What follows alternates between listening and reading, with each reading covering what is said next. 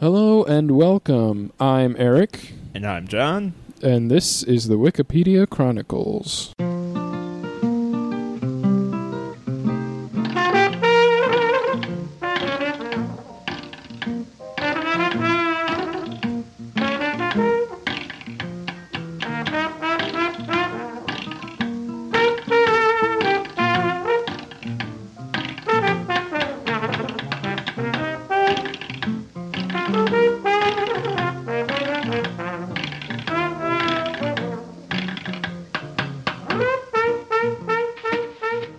Alright, this is a podcast where we start with a random article, explore it, then follow the links and see where it takes us. John, what do you have today? What I have today is Nemesis, which is an ancient Greek religion, the goddess that enacts retribution against those who succumm to hubris, which is also known as Aryans before the gods. Another name was Adrestia, also called Rhamnusia, meaning the inescapable. Her Roman name counterpart is Nvidia. Oh, yeah, Nvidia? Yeah, like as in the video game. Wow. Interesting. Inescapable, those video cards. They're in everything these days. All right. Well, as for me, I have Lequios. Lequios? Lequios. That's what I'm going to say. Okay. I don't know for sure, but all right. That word may refer to certain inhabitants of Ophir, which the Spaniards considered to be the Philippine Islands before its colonization. The inhabitants of the Ryukyu Islands were also referred to as Lequios by Tome Pires. And the same volume also contains the official documents regarding the voyage of Ferdinand Magellan. It also contains the logbook of Francisco Albo, the chief pilot of the ship Victoria. So, then there's also a section about Jewish settlements on this, whatever this place is. In Lequios. Right. Which is... Or like the Lequios is the people on... the Philippines. Some of the people on Ophir. Which is part of the Philippines. Yes. Or at least that's what the Spaniards consider it to be, so I don't know. But then there's... What's Jewish... What? I mean, I know we just did the Philippines, but now you threw that curveball in there, and I was... Yeah, there's apparently, like, some old Jewish settlement locations on this place. What? Well, how? How old are we talking? Like... Let's see, I don't necessarily see any dates, but they're talking about King Solomon, so I'm guessing pretty old. Settlements were established... The Israelites sailed to the Philippines in biblical times? Maybe, I don't know. It says settlements were established at selected places to trade and process the gold and silver. The ships collected the gold and silver and brought it to King Solomon. To the credit of the Hebrew people, their settlement remained true to the Jewish faith even for thousands of years. Settlements were found in India, Burma, Sumatra, and Vietnam. Whoa, hold on. Okay. Alright.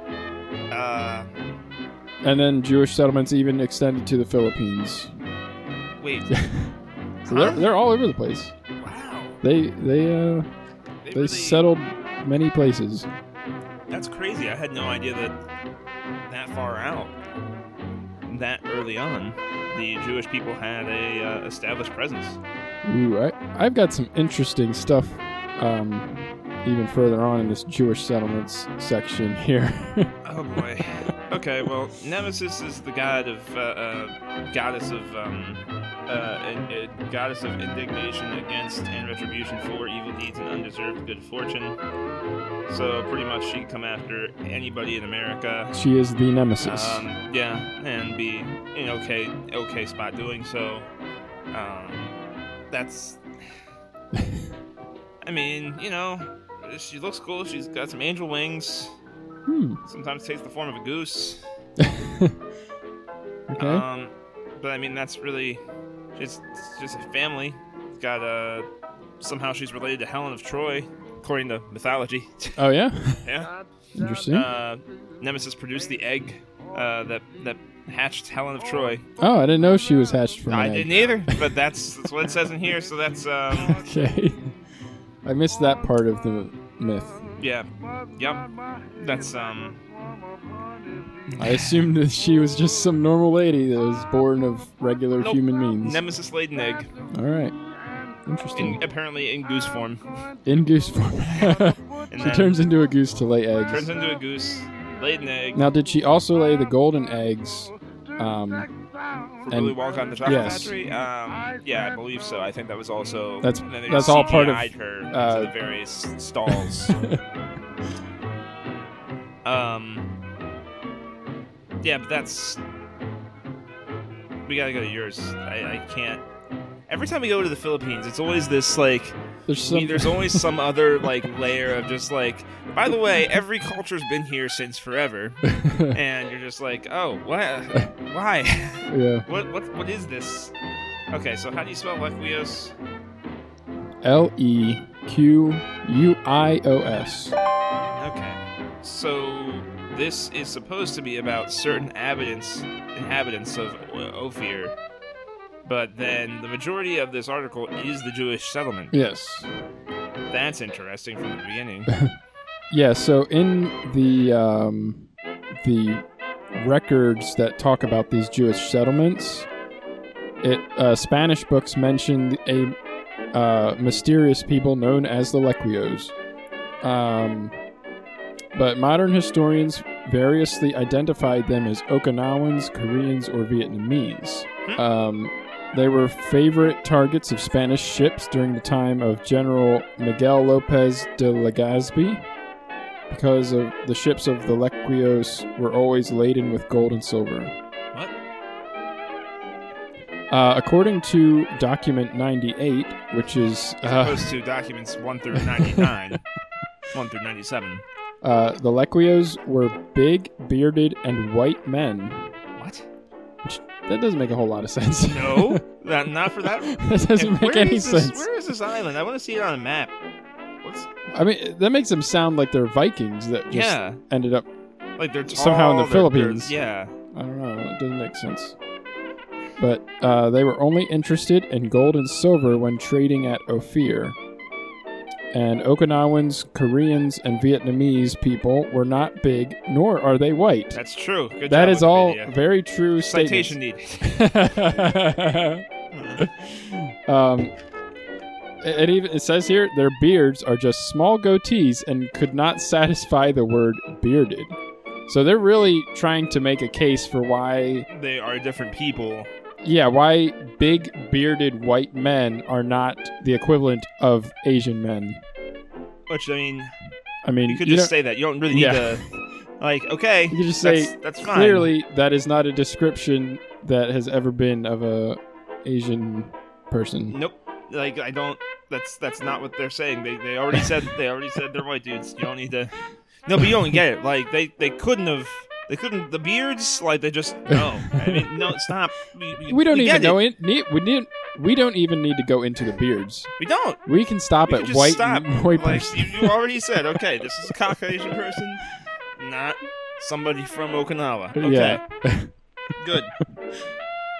But no, the article turns on about it. Oh, yeah. Therefore, they were not the Lequios. Yep. The Lequios were thus deemed to be the remnants of Hebrews and Phoenicians who have made enclaves in their trade with Ophir proper. So the Lequios were scattered among the islands of the Philippines, and eventually they too were converted to Christianity, along with the Muslims, Hindus, Buddhists, and animists of the pre-Hispanic Philippine states, after active Hispanic settlement via the Americas became uninterrupted in the 333 years of Spanish colonization. So yeah, animists were lumped in with the rest of these religions. What are animists? Well, hovering over and getting a preview of it, religious belief that objects, places, and creatures all possess a distinct spiritual essence. Oh, so kind of like that thing in Japan where if something's around for more than 100 years, it becomes a demon? I guess. I don't know. No. I mean, that is a I'm not Japanese familiar thing. They, if they have, like, it could be anything. If you have, like, an umbrella for more than 100 years, after it's been around for 100 years or more, it becomes deified in some way. It's a demon. And not like an evil sense, but in a spiritual sense. Okay. Yeah, it's like the spirit. So, yeah, their definition of demon is not like an evil thing. Right. Demon it's to just them doesn't mean like a hellion. Demon to them is just like a spiritual creature. Okay. Yeah. Not necessarily good, but not necessarily evil. Right. Yeah. Just an otherworldly thing. Yes. Yeah. Now, I don't know if that's what that is, but it sounds along the same lines, kind of. Mm-hmm. That sort of spiritual. It sounds similar. Because it does say, potentially animism perceives all things: animals, plants, rocks, rivers, weather systems, human handiwork, and perhaps even words as animated and alive. So... Even words. And storms. Yep. Okay. So that's an interesting I've not heard of that one before. No, I don't think this is the same thing. I don't think there's any... Well, there's that spine on Jupiter's been there a while. That one might qualify by the Japanese definition. But I mean, hey, it's been there longer than the Earth. That's true. So yeah, I'm sure that qualifies. Weather could qualify, yeah.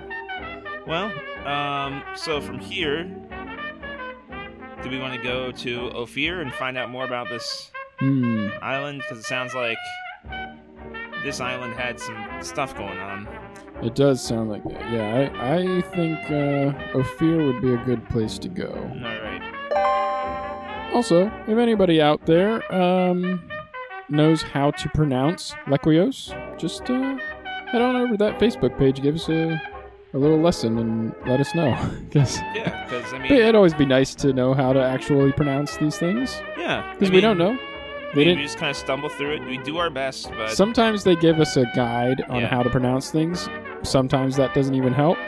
But for Lequios, they do not even provide one of those little pronunciation things. I don't even know what you call those. But, yeah. So, Ophir is a port or region mentioned in the Bible, famous for its wealth. King Solomon received a cargo of gold, silver, sandalwood, pearls, ivory, apes, and peacocks from Ophir every 3 years. It's an odd, increment of time. Is this the same place? I think so, yeah, because it was talking about King Solomon in the other one, the other article. Well, why didn't... This doesn't make... Huh? Hang on. So wait, is this a theoretical location that they're not actually completely sure where it is? Because I see theorized or conjectural locations for this thing further down. Okay, that's probably why I'm confused. Because I looked it up on Google, and Google puts it on the Suez Canal, basically. It's right between Israel and Egypt. That doesn't seem like where it would be. That's not the Philippines, as far as I'm aware. Yep. That also doesn't sound like it would be a good port, really. Yeah, it seems a little landlocked. Where it's at. But yeah, I mean, that just seems like an odd list of things. Like King Solomon's like, all right, I need gold, silver, sandalwood, pearls, ivory, apes, and peacocks. Once every 3 years, please. Once every 3 years, I'll take some monkeys. What is he doing with monkeys and peacocks? I'm not sure. What is going on? You've read Song of Solomon. There's some weird stuff going on there. Don't ask what they do with the monkeys. Just leave it be. I love how he just singles out sandalwood. That's a specific thing. Have you read Song of Solomon? They use a lot of sandalwood in that thing. Yeah. They're just pouring all over each other all the time. Oh, my word. Wait, what is sandalwood? It's just it's an oil. It's sandalwood. It's an oil. It has a really manly scent. I was thinking, okay, yeah, that makes sense. Mm-hmm. Because I was thinking it was a wood, But I guess it's probably like an oil from the wood. Yeah. There's like an oil, like a scent from it. I mean, I'm not doubting they also probably use it to make sandals. I mean, it might have been like a soft enough wood that like would have been pleasant to after walking around in it for a little while, not been terrible. Hey, and you know what? That would actually be a good cure for like foot odor. If you have these really good smelling sandals, walking these sandals, just walking on these odified sandals, and they odor eaters, the original odor eater. Yeah. There you go. Okay, maybe he did know what he was doing here. That might have been it. He might have had some mad game, Solomon. Give or take the apes. I don't know what the apes are doing there. Apes are the peacocks. I don't know. Peacocks, like feathers was cool looking, but the apes, man, that's no real. I hope he was like training them or something. I don't know. Yeah. Okay, so Ophir in Genesis 10 is said to be the name of one of the sons of Joktan. The Book of Kings and Chronicles tell of a joint expedition to Ophir by King Solomon and the Tyrian king Hiram I from Ezion-Geber, a port on the Red Sea, that brought back large amounts of gold, precious stones, and algum wood, and of a later failed expedition by King Jehoshaphat of Judah. The famous gold of Ophir is referred to in several other books of the Hebrew Bible. In the Jewish tradition, Ophir is often associated with a place in India named for one of the sons of Joktan. The 10th century lexicographer David ben Abraham Alfasi. Wow. That is a really, anglicized and also not name. Yeah, that's a very eclectic name. Ben Abraham lowercase Alfasi. Ben. Yeah, lowercase Ben. So, like Osama bin Laden sort of thing.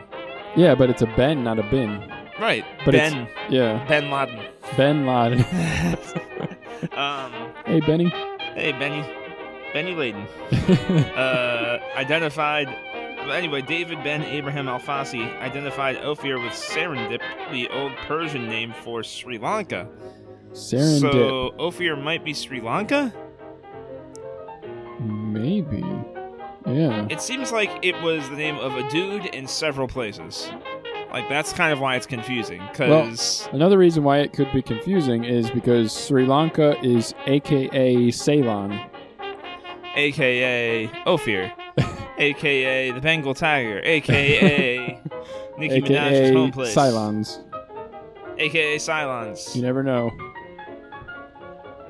Now, details about 3 of Joktan's sons, Sheba, Ophir, and Havilah, were preserved in the tradition known in the divergent forms from the 3 early Christian sources: the Arabic Kitab al-Magal, the Syriac Cave of Treasures, and the Ethiopic conflict of Adam and Eve with Satan. The Kitab al-Magal states that in the days of Ru, a king of Sheba named Pharaoh annexed Ophir and Havilah to his kingdom, and built Ophir with stones of gold, for the stones of its mountains are pure gold. Well, that seems so far-fetched there. That sounds like just a pharaoh doing normal pharaoh things. Just find a mountain that's made of pure gold. I don't think that's a thing. I don't believe that. I mean, unless it already happened. I mean, they could have used stripped all of it all. You know. Yeah. I mean, if it I was could see that happening. Gold, yeah. In those times, they're just like, oh, mountain of pure gold. Let's rip it all off and let's just use it to. Let's just make it look cool. Yeah. Yeah. In the Cave of Treasures, this appears as, and the children of Ophir, that is, Send, appointed to be their king Lapharan, who built Ophir with stones of gold. Now all the stones that are in Ophir are of gold. So we got toilets, they're made out of gold. We got sinks, gold. Mortar and pestles, gold. All our utensils, stone, but also gold. Hey, at least it won't rust. I mean, that's true, but it tarnishes real bad. That's the real kicker. Toilet made of gold. That's a bad investment. I mean, it cleans real easy, and it's real shiny. It's real easy to clean. But I mean, it tarnishes and it just looks like copper after a while. So it's not worth it. It's really soft. Copper and crap. Yeah, copper and crap. Yeah, if you sit on it too long, it's all starts melted mold into your butt. It's really. Actually, it might make a nice little seat after a Yeah, while. it's I like don't know. custom. I mean, it would get a little shorter, but Yeah. But it just you just sink right into it. It'd just be the most comfortable toilet seat in your life. Wow, wonderful.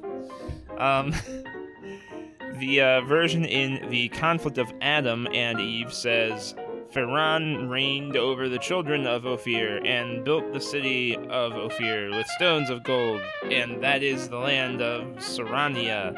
And because of these stones of gold, they say that the mountains of the country and the stones thereof are all of gold. Okay, so yeah, we get it. It's so freaking basically, Eldorado. this place Got is made of gold. Okay. Yeah. So everybody agrees it's made of gold. It's gold. There's lots of gold there. There's too much gold. They've got way too much gold. They don't know Too what to many do golds. with it. So in 1946, an inscribed pottery shard was found at Tel Kassil, which is modern-day Tel Aviv, and it dated back to the 8th century BC. It bears in Paleo-Hebrew script the text Gold of Ophir 2/4 Beth Horon 30 shekels. So I guess that sounds like something you find in a thrift store. Like they're finding, like they're writing like a little. All right, 30 shekels for this one. So the find confirms that Ophir was a place where gold was imported from, although its location remains unknown. So they're like 100% certain that this was a place, but they just don't know where it was. There was a place. There was Gold. apparently gold, and pretty much only gold there. And it could be any one of the following theorized or conjectural locations. First off, Africa. Okay. Biblical scholars. This They're was really one that was shooting we have all over the sections place here. for pretty much every Continent almost. except for Europe itself. Like that's it. Right. That's the only one avoided. Africa. Biblical scholars, archaeologists, and others have tried to determine the exact location. Vasco da Gama's companion, Tome Lopez, reasoned that Ophir would have been the ancient name for Great Zimbabwe in Zimbabwe, the main center of sub-African trade in gold in the Renaissance period. Though the ruins at Great Zimbabwe are now dated to the medieval era, long after Solomon is said to have lived. The identification of Ophir with Sofala and Mozambique was mentioned by Milton in Paradise Lost, among many other works of literature and science. Another more serious possibility is the African shore of the Red Sea, with the name perhaps being derived from the Afar people living in the Danakil Desert in Ethiopia and Eritrea, between Adulis and Djibouti. Djibouti. Now that's Djibouti. DJ Booty. DJ Booty. Afri was a Latin name used to refer to the Carthaginians who dwelt... Carcinogens, yeah. The Carcinogens that dwelt in North Africa, in modern-day Tunisia. This name, from which the name of the continent Africa is ultimately derived, seems to have referred to a native Libyan tribe originally. However, see Terrence #biography for discussion. The name is... I could have cleaned that up a little bit. I don't know. I'm pretty sure that you can edit it to make it just say Terrence. It doesn't need to be and biography. have it linked to the biography. Yeah, well, that's a new one. Yeah. The name is usually connected with Phoenician afar, which means dust, but a 1981 hypothesis has asserted that it stems from the Berber word Ifri, which is plural Ifran, meaning cave, in reference to cave dwellers. So this is proposed to be the origin of Ophir as well, and that's just in Africa. Asia's the next one down here, and there's a whole other same amount of information about that. Yeah, so this is where they talk about it being possibly India, southern India, or northern Sri Lanka. Are those close at all? I don't think so, but for the purposes of some place that could be literally, apparently anywhere. Yeah, so This is where the Dravidians were well known for their gold and precious stones, ivory, and peacocks. And sandalwood came almost exclusively from South India in ancient times. Although a citation is needed, so take that information with a grain of salt. A dictionary of the Bible by Sir William Smith, published in 1863, notes the Hebrew word for peacock, thuki, derived from the classical Tamil for peacock, thogkai, and Kingali's tokay. Joins other classical Tamil works for ivory, cotton cloth, and apes preserved in the Hebrew Bible.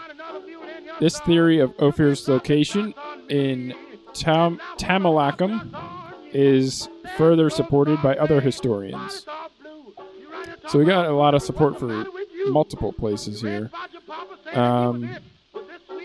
Ophir, referring to the country of the port Tarshish, may well refer to the nation of the Tamil Velir Naga tribe, Oviyar, in ancient Jaffna, who lived around the famous port towns of Mantai and Kuduramale, home to the historic Thirukatheswaram Temple. Locations on the east of Kerala conjectured to be Ophir include Puvar and Baipur. Yeah, so I mean, we got this thing in... Okay, so we got it near Sri Lanka, we got it in India, we got it in... It says possibly near Afghanistan. Then we got the Philippines. We got...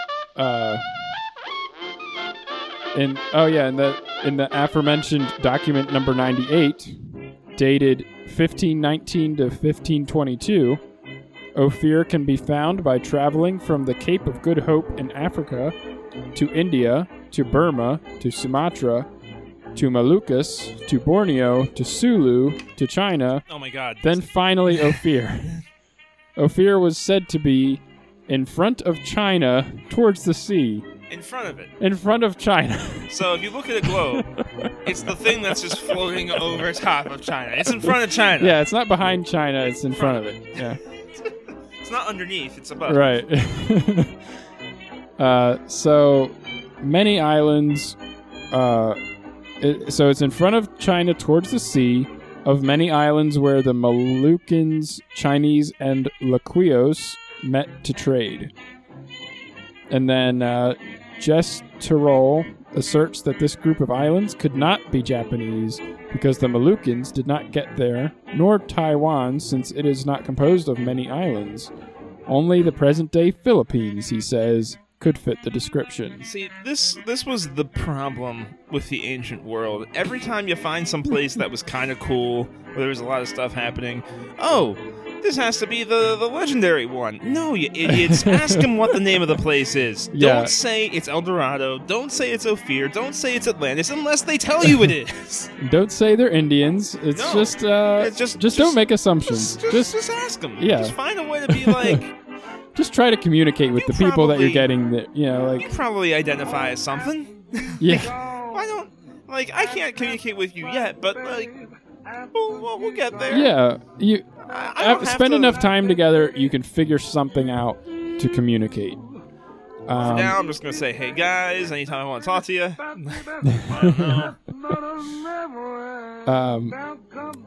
But yeah, I mean, I think with the evidence laid out...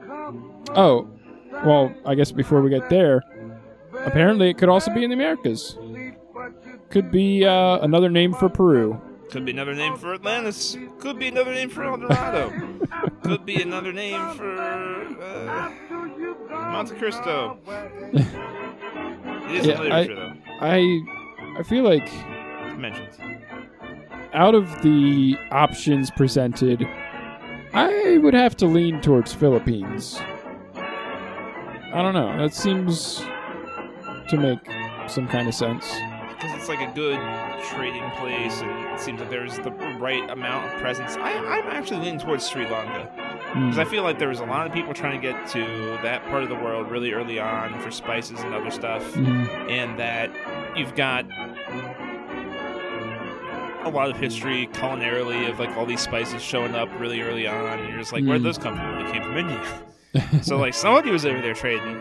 And that is where they had all the gold peacocks, and ivory. All those words from the Jewish language that came from the original Indian words, which is kind of like... To me, that seems a little like a little. It's something. Yeah. But I'm sure there are plenty of support for both places. It seems like there's a lot of support for pretty much anything, like with the exception of like the Americas. That's probably the weakest one.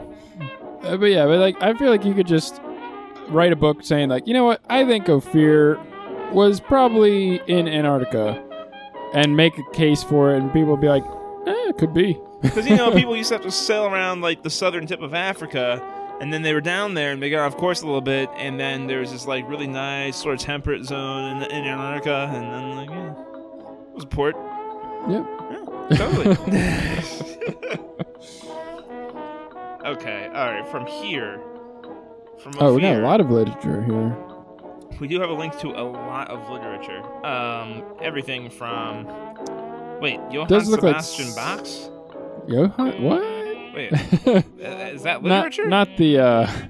No. Yeah, it's composer. It's the composer. The composer. Ooh, he wrote a book?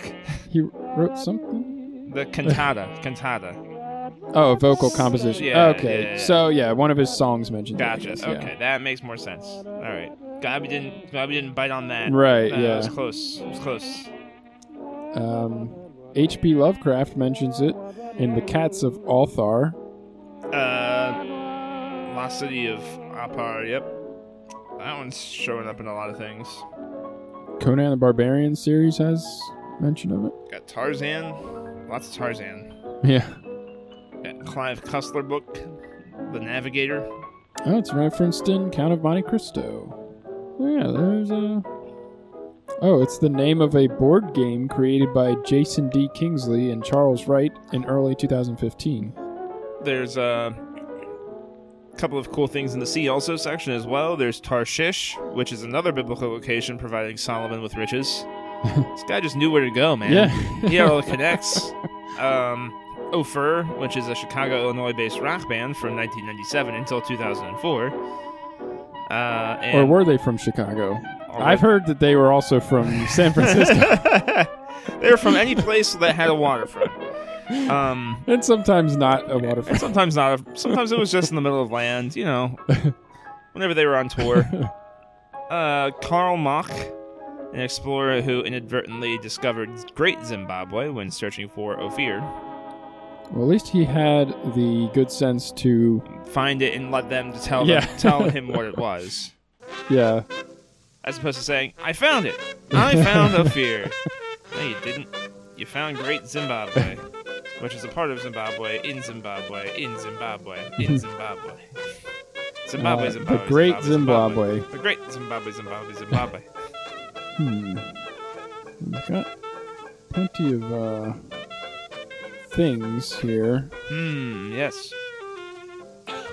It's just really challenging because what are you going to do that's going to be more exciting than a lost city? You pretty much have to go to other lost cities at this point. Yeah, I guess that's true. Well, okay, so as far as Atlantis, was that ever really like a I don't know, possible real place, or was that completely like a fictional conjuring? I mean, we can go to the article about it and find out. I mean, there might be like a good... That one's probably the most discussed lost city, I would say. So, like, there's got to be like some better speculation on that than this thing. Right. This thing, all we have is literally the equivalent of like a receipt. Yeah, that's what it is. There's some gold from Ophir, 30 shekels. I mean, like, sure, they took the time to carve that receipt in stone, but still. Right, yeah. Like, well, I'm all for going to... I'm Ophir going to Atlantis. I've got Ophir about doing that myself. Okay, so Atlantis. Fictional island mentioned within an allegory on the hubris of nations in Plato's works, Timaeus and Critias, where it represents the antagonist naval power that besieges ancient Athens, a pseudo-historic embodiment of Plato's ideal state. See the Republic. So, definitely a fictional place. Well, that's disappointing. Yep. But I feel like it's also like... Okay, there is a section that says location hypothesis. Well, it says that while present-day philologists and historians accept the story's fictional character, there is still debate on what served as its inspiration. Like, something had to give Plato this idea. Plato wasn't even a guy who had ideas. It was, I mean, Socrates was the guy who made him write stuff down. Plato was just a scribe, you know? And Socrates was illiterate. So, like, take that for what it's worth. And he was the philosopher, you know? Again, common misconceptions. Plato was just the pen. Socrates was the wit. But the wit wasn't smart enough to learn words, so... Well, let's see what people think the location actually was as far as the inspiration for it. Since Donnelly's day, which they're referencing hopefully somebody they've mentioned somewhere. Okay, yeah, the 19th century amateur scholars misinterpreted Plato's narrative as historical tradition, most notably in Ignatius L. Donnelly's Atlantis, the Antediluvian World. Okay, so Donnelly is a dude who thought this was a real place because he thought Plato was writing about a real event thing. So, since then, there have been dozens of locations proposed for Atlantis to the point where the name has become a generic concept, divorced from the specifics of Plato's account. This is reflected in the fact that many proposed sites are not within the Atlantic at all, which should probably be in the Atlantic Ocean.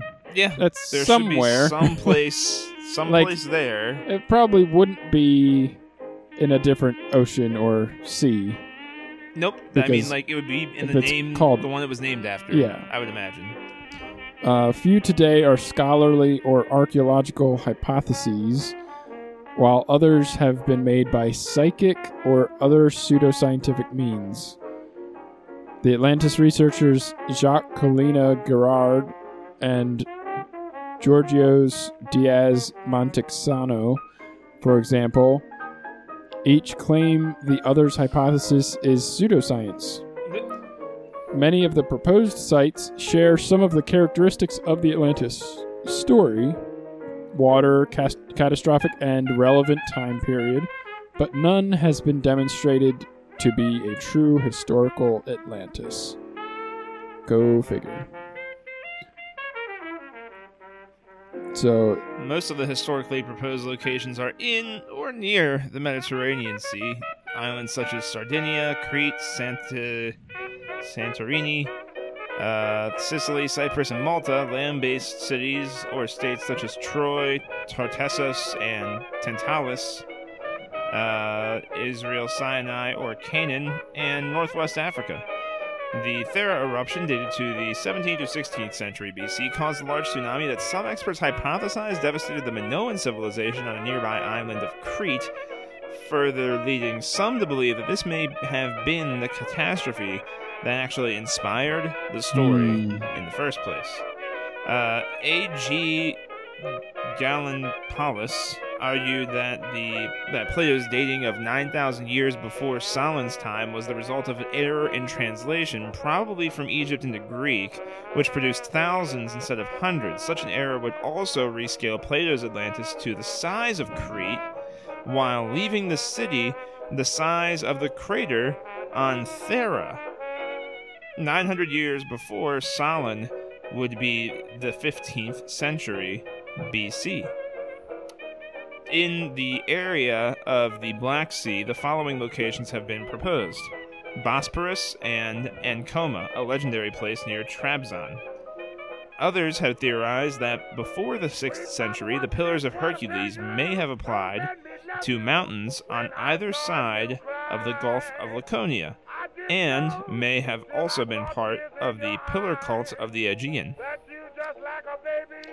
So I just noticed this little map picture that says Doggerland. Doggerland.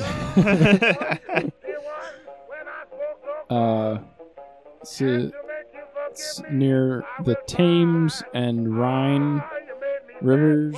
Yeah. We got Dogger Hills, and I don't know. Is it still called that, do you think? I don't think it's land anymore if it's supposed to be in the Atlantis thing. Map showing hypothetical extent of Doggerland. Doggerland. I really want to know about Doggerland. That's where I want to go. I want to go to Doggerland. Okay. Let's skip out on Atlantis and go to this Doggerland. I mean, we think it's a fake thing anyway. Let's find out about It's Doggerland. a fake thing that people thought was a real thing. But Doggerland, no. Doggerland. Doggerland now that's is something. so true. So Doggerland was an area now beneath the southern North Sea that connected Great Britain to continental Europe. Oh. Interesting. Okay, so global warming is happening. So basically, yeah, that used to all be connected there. That makes sense. Yeah. That makes a lot of sense. And according to this map here, like the earlier you go back, there used to be a lot of ice. Like you see, there's a thing called Dogger Bank. That's pretty cool. Yeah, there's like ice coming in like all over like Great Britain area. Right. And it comes all the way down to like the edge of the rest of Europe. And then there's like a little glacier inside of Europe. I don't know where would that be? Like, looks like maybe Spain? The top of Italy. I know that much. Right. So that's interesting. But yeah, so so Doggerland was the place that used to be connecting Great Britain to Europe, but now it is gone and has turned Great Britain into an island.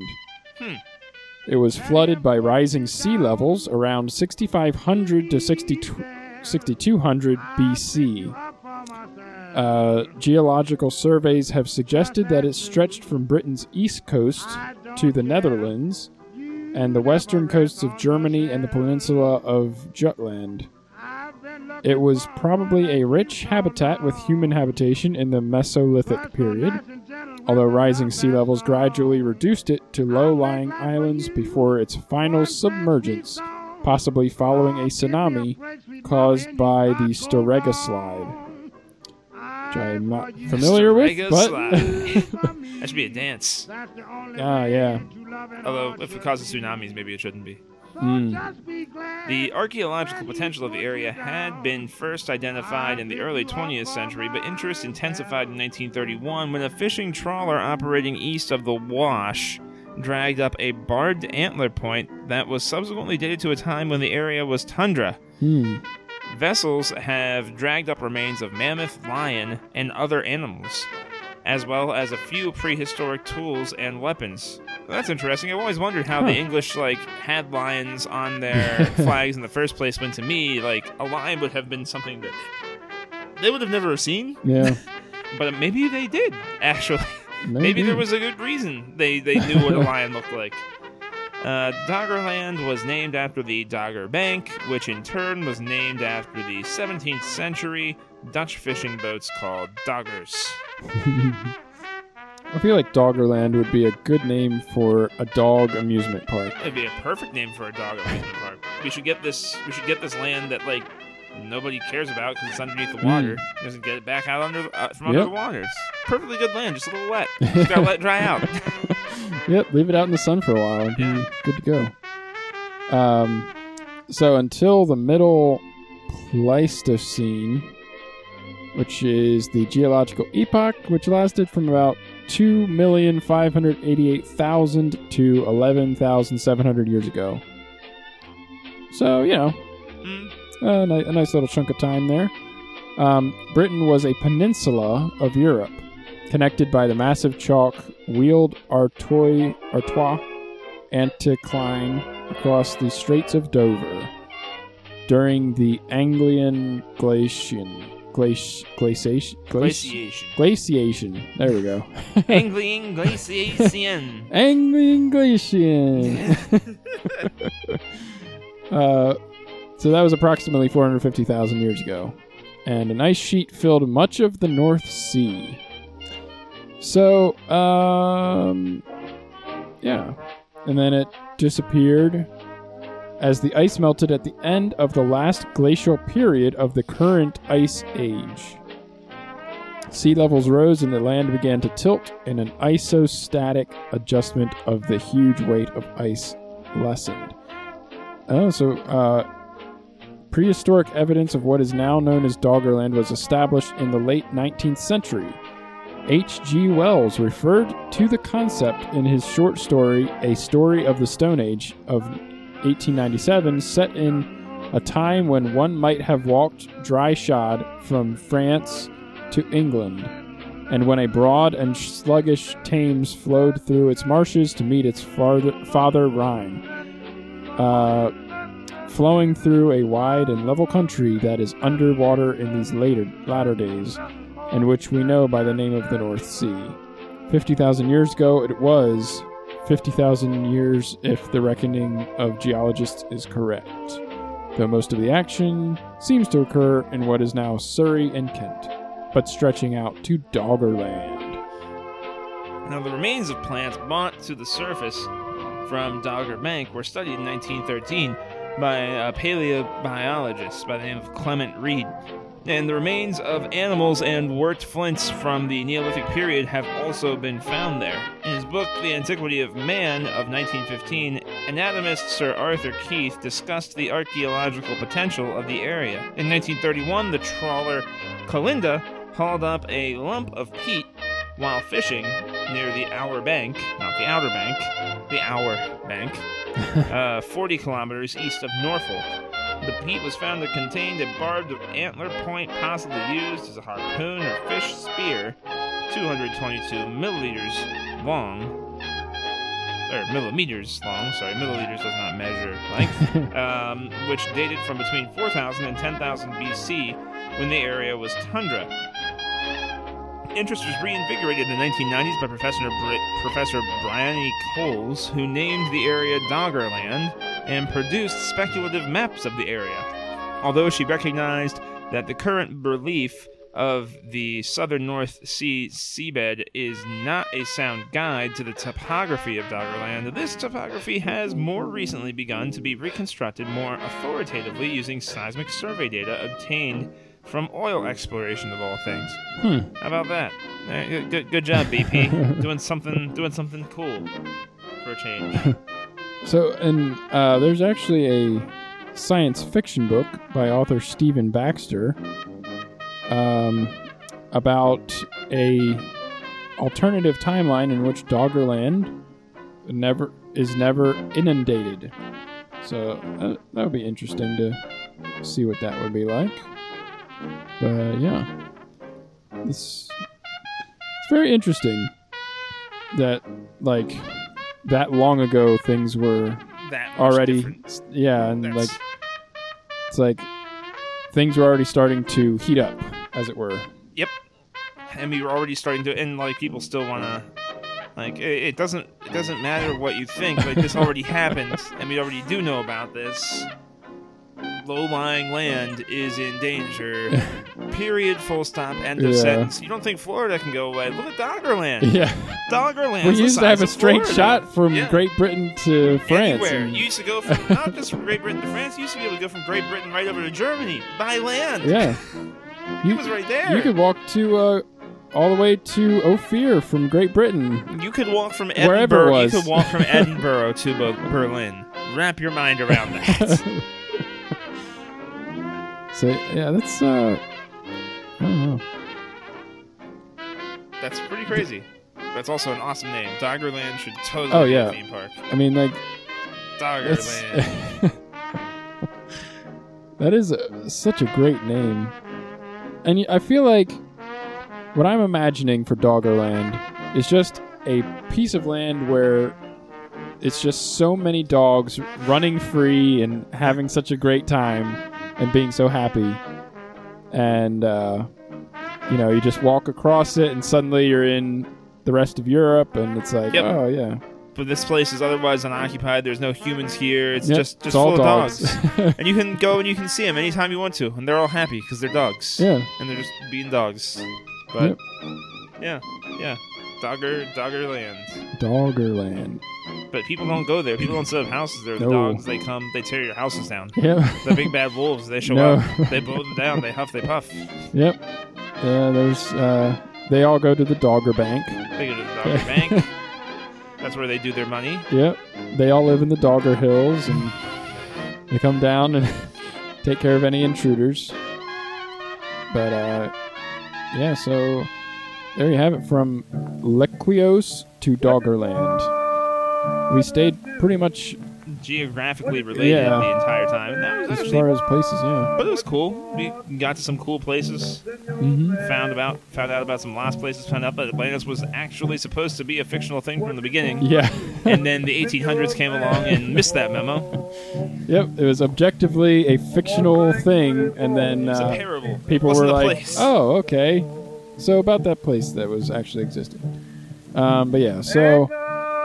Go ahead and visit us on Facebook and give us a like and follow. And, you can check us out anywhere that podcasts are available. And just don't even bother going to iTunes to rate and review us at this point. We're pretty much set. You can still listen to us there, but just don't rate it. Don't do it. Yeah. Just don't. I mean, if you haven't rated us at this point, we don't want it. We're good. If you can't rate us at our earliest, you don't deserve to rate us at our latest. I guess. I don't know. But, I'd like to thank Louis Armstrong for our theme song and Blind Lemon Jefferson for our outro song. He's back. So, there's not much left of Blind Lemon Jefferson. Nah, squeeze that lemon all the way down. But, So, thanks again for joining us. I was Eric. And I was John. And this was the Wikipedia Chronicles. By the time I get out on the train, I would shine my light and follow the train. Well, it tell me that southbound train out of Reckless Night, Lord, that southbound train out of Reckless Night. Lord, that southbound train out of Reckless Night. Give it a section for my name, spin your railroad ride. Well, the girl I love, and the one I pray to see, woman I love, one I pray to see. Woman I love, and the one I pray to see. Was she living in Memphis, and the fool was right to me. Outstanding woman, what have I said and done? Yeah, mama, what I said and done. Yeah, mama, what have I said and done? You treat me like my trouble has just begun.